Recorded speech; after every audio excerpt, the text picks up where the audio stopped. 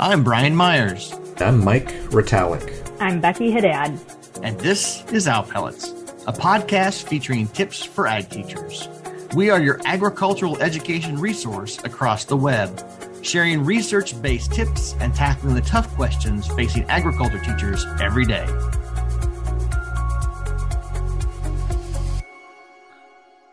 Hello, Owl Pellet fans. It's Becky Haddad, Brian Myers, and Mike Ritalik here to visit with Reagan Rampage and Dr. Richie Roberts. So welcome, Reagan. Why don't you introduce yourself?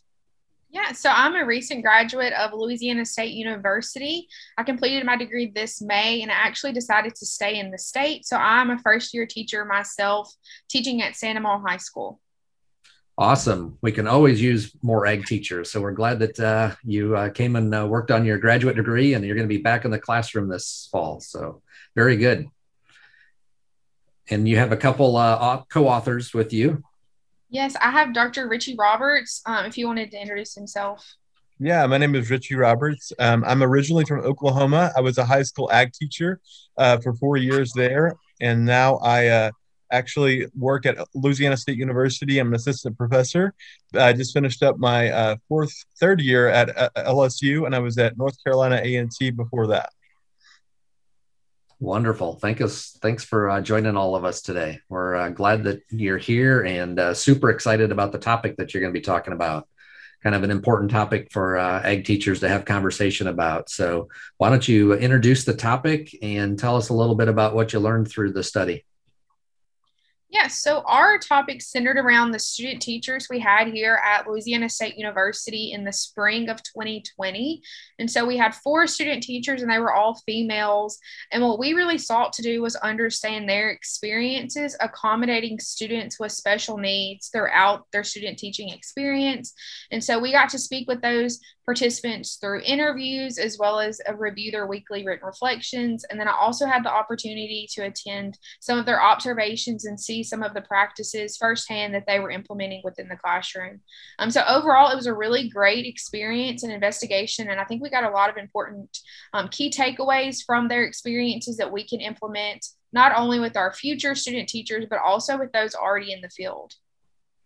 Yeah, that's an important element. So I think we all recognize, particularly in ag ed, that we deal with all students, and some of those students have exceptionalities on both ends of the spectrum, which is terrific.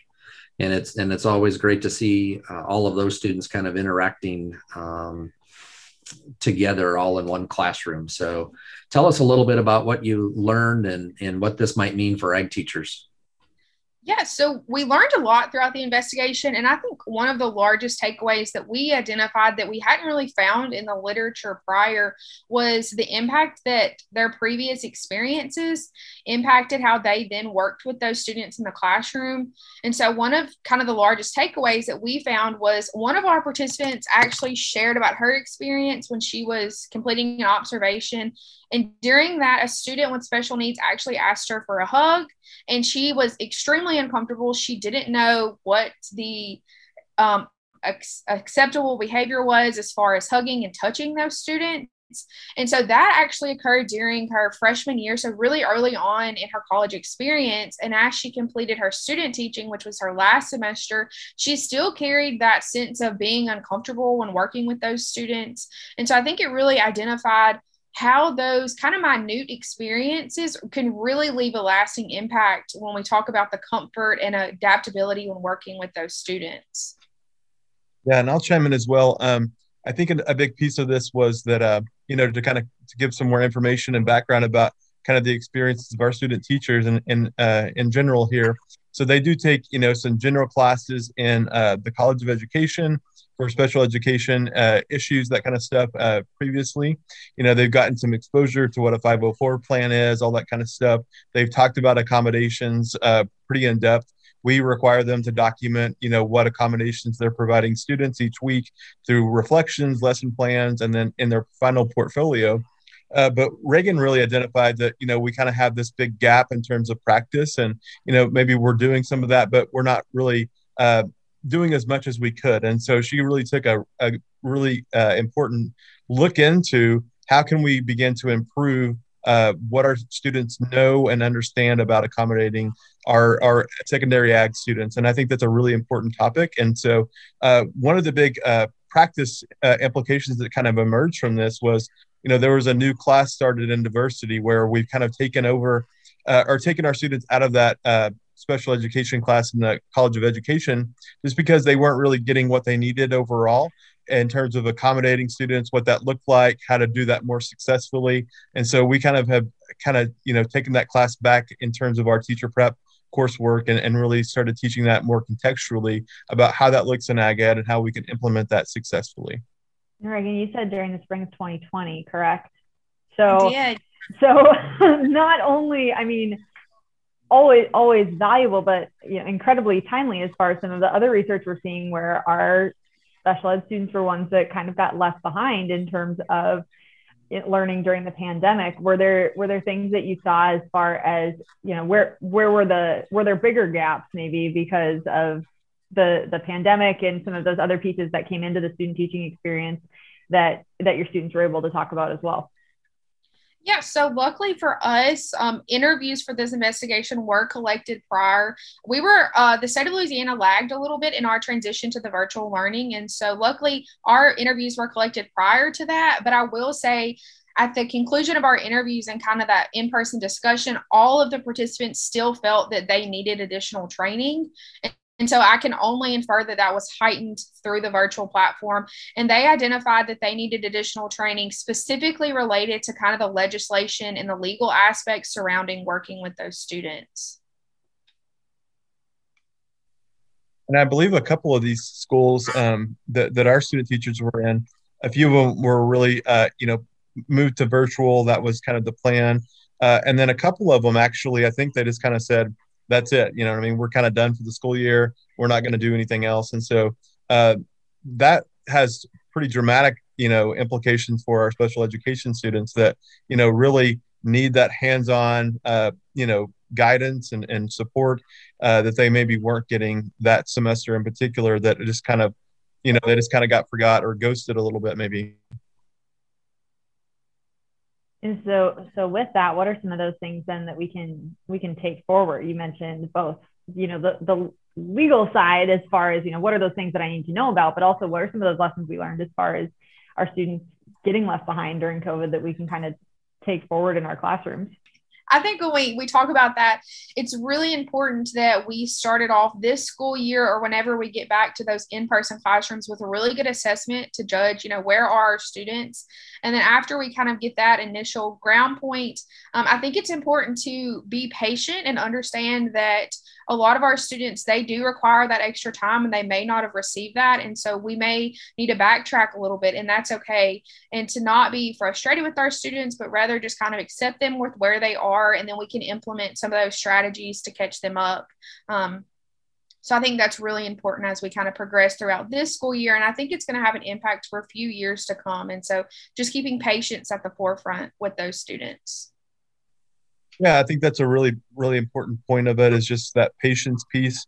I would also build off of that as really helping our student teachers and pre-service teachers and early career teachers thinking about this idea of distance education in the future. And, it could be something that we have to go back to, if COVID or some other kind of variant comes and we have to, maybe go back into lockdown for a little while. And so what is that going to look like? And so I think what we've been trying to do is, having conversations about backtracking, and we've never made our students teach a lesson from a distance before, COVID or anything like that. It was always, this kind of live teaching type thing. And so that was something that we talked about, of how do we make that transition a little bit easier for them if they ever have to do this again. Hopefully we don't, but what if we do? And so maybe having some more lessons about that. And then even, accommodating students in the virtual environment would be really important for them to know and learn. And so those are pieces that we're talking through and thinking through in terms of our coursework, and providing some more professional development around that in the future as well, because we just had never considered that was a possibility before COVID. Certainly I think that's a big realization is we always thought we were going to teach face-to-face, particularly in a secondary level or at a school-based level. And the fact that technology is here. We've all had to live through it. The opportunity to do some sort of hybrid learning and programming for lessons and student learning experiences is probably going to change and look a little differently. So, and probably one of the things that we don't spend enough time is thinking about all of our students. When we think about kind of the mainstream students that are going to probably be successful no matter what we do, but thinking about students with exceptionalities and students that have challenges are a whole new audience that we also need to kind of think about. So what are some of those things that we need to think about when for early career teachers and even mid and late career teachers when it comes to working with students and working virtually with those types of students? Yeah, so I think Dr. Roberts did a great job, and he pointed this out that our student teachers in this investigation were required to document all of students' accommodations and modifications. And I think that needs to remain at the forefront no matter what your career stage, and especially when you add in that virtual aspect and how easy that can become overwhelming and things along that nature. And so I think it's really important to make sure that you have clear documentations for your students, even if you're providing those at a distance. And then it's also important to make sure that you are documenting yourself how you're implementing those accommodations and modifications. A few very practical ways you can do that is going to be providing notes in various formats, providing students additional supplemental videos where needed for certain concepts and things along that nature. Yeah, I would agree completely. Just learning how to make that more accessible, especially if you're going to be using videos. Can you put captions on those into the virtual space? That could be really helpful for students that maybe have some type of visual impairment. All of those are going to be, really important things to consider moving forward. And stuff that we just, we use videos, we use all these things in ag ed, but we had never thought about it in the virtual space. Another thing that I would bring up that's not just COVID related, but an issue that I see in our state, I don't know if this is true for every other state, but a lot of our ag teachers, when I talk to them, they don't necessarily engage in the 504 plan meetings or, the meetings where we come together with our special educators, the parents, all that kind of stuff. So those meetings, maybe they're not engaging as much as they should be sometimes, and maybe they don't get all the information that they need. And so I think just, encouraging teachers, no matter what career stage they're in, to engage in those opportunities to really learn about that individual student so that they can tailor that particular class to their needs as best as possible.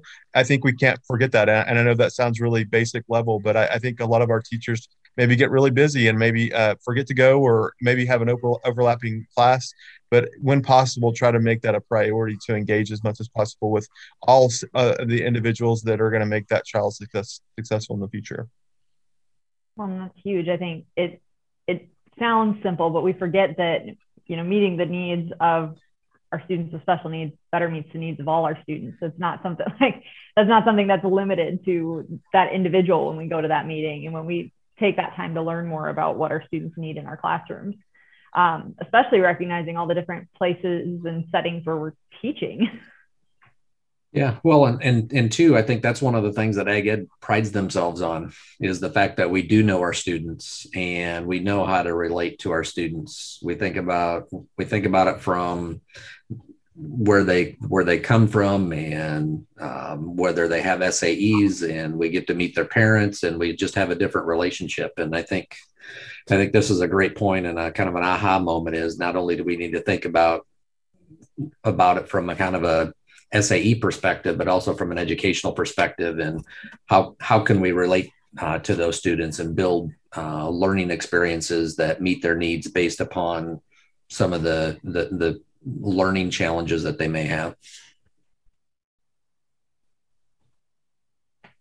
And I think too, maybe wondering, this was during student teaching, how do we, for everyone else who's listening right now, who's probably not going to go back and student teach, not going to go back to their pre-service program, what are those things that, are really transferable as far as where, they might learn more? What are some of those areas? We touched on legal, we touched on some of those pieces.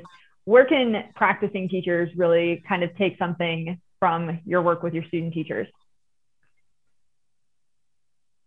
Yeah, I'll let Reagan, she can maybe talk a little bit about her thesis research, which I think would be really relevant to your question, that hopefully will be forthcoming in the next year or two. So it'll be really important to kind of answer that.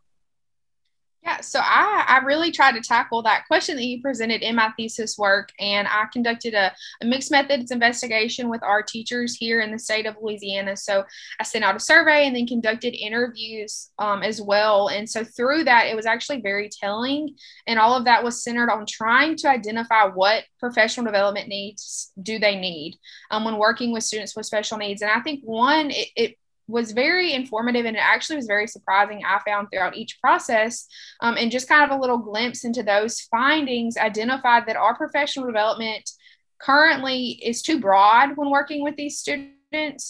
These students' different disability types and needs are so specific that as we move forward, I really recommend, and I think the research backs it up, that we need to provide those tailored events. And so when we speak about that, we need to talk about events specialized on students with autism. How do we provide accommodations and work with those students? That's something that a lot of teachers kind of become uncomfortable with, because we know that those students may say things verbally that may be inappropriate to other students, but how do we address that? And so having those really tailored events, I think it's also interesting when we speak about working with those students. My research also found that some of the very common disability types, such as visual impairments, was one of the forefronts where they identified that they needed professional development. And so I think it really shows that we currently are overlooking even those very common things that students are handling in our classroom. And visual impairments are something that can definitely be more severe for our students that have, special needs, but it's also common. I mean, I wear glasses myself. And so I think it really shows to how, and it kind of goes back in the conversation to where providing those accommodations not only helps those students and that target population, but it really can help the accessibility of your entire classroom. Yeah, you think about even having those safety glasses that fit over your glasses, as opposed, like, I wouldn't ask you to not wear your glasses welding. Like, yeah. So just that, I think, is something we just kind of forget. Well, that, and Reagan, your comment makes me think about even in a lot of middle and elementary schools, teachers are wearing microphones and have speaker systems set up, and it's just a benefit so that all students can hear, no matter where they're at in the room. It may not be because they have a disability or can't hear. And I think about that in some of our classrooms and where some of our classrooms are located. The sound and the acoustics is not very good. And I think it's just one of those things that certainly can help all of our students, whether they have a disability or not. Yeah, and I think I'll just speak anecdotally. As an ag teacher in Oklahoma, we did have, some like professional development on, special education, that kind of stuff. But it was like Reagan said, very broad, and it was kind of like, this is what an IEP is. This is what a 504 plan is. And it was very, very basic. And so we weren't getting any really new information through those opportunities. And so if we could provide more tailored experiences like Reagan's talking about how do you work with this type of, disability or this type of, accommodation, what does that look like? I think that's going to move the needle more than just having kind of a broad, what is, working with a special education student. I think we all have had the basics, but we need that more to drill down more on what specifically those needs are and what are some of the more common ones that we're encountering in various states. I think that's probably going to differ state to state quite a bit. And so if we can figure that out, I think it's going to provide more robust knowledge and really allow our teachers to grow in this area and feel more confident when working with students with special needs.